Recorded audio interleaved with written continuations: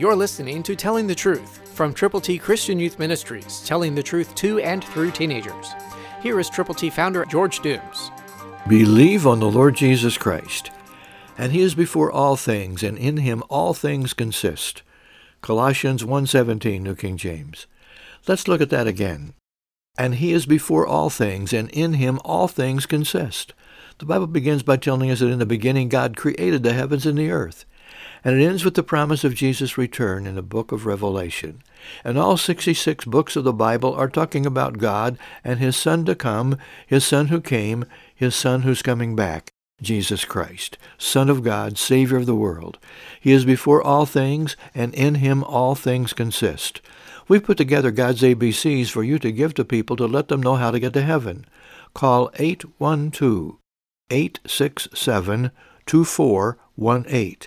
And when you call, tell us how many copies of God's ABCs you will prayerfully present to people. Call 812-867-2418. Let us pray with you and for those persons for whom you are concerned. Give them the gospel. Give them God's ABCs. Admit you've sinned. Believe on Christ. Confess him publicly. Call now. We'd like to pray with you and for you. But you have to make the call. We're here, and we want to send you God's ABCs. Christ, through you, can change the world.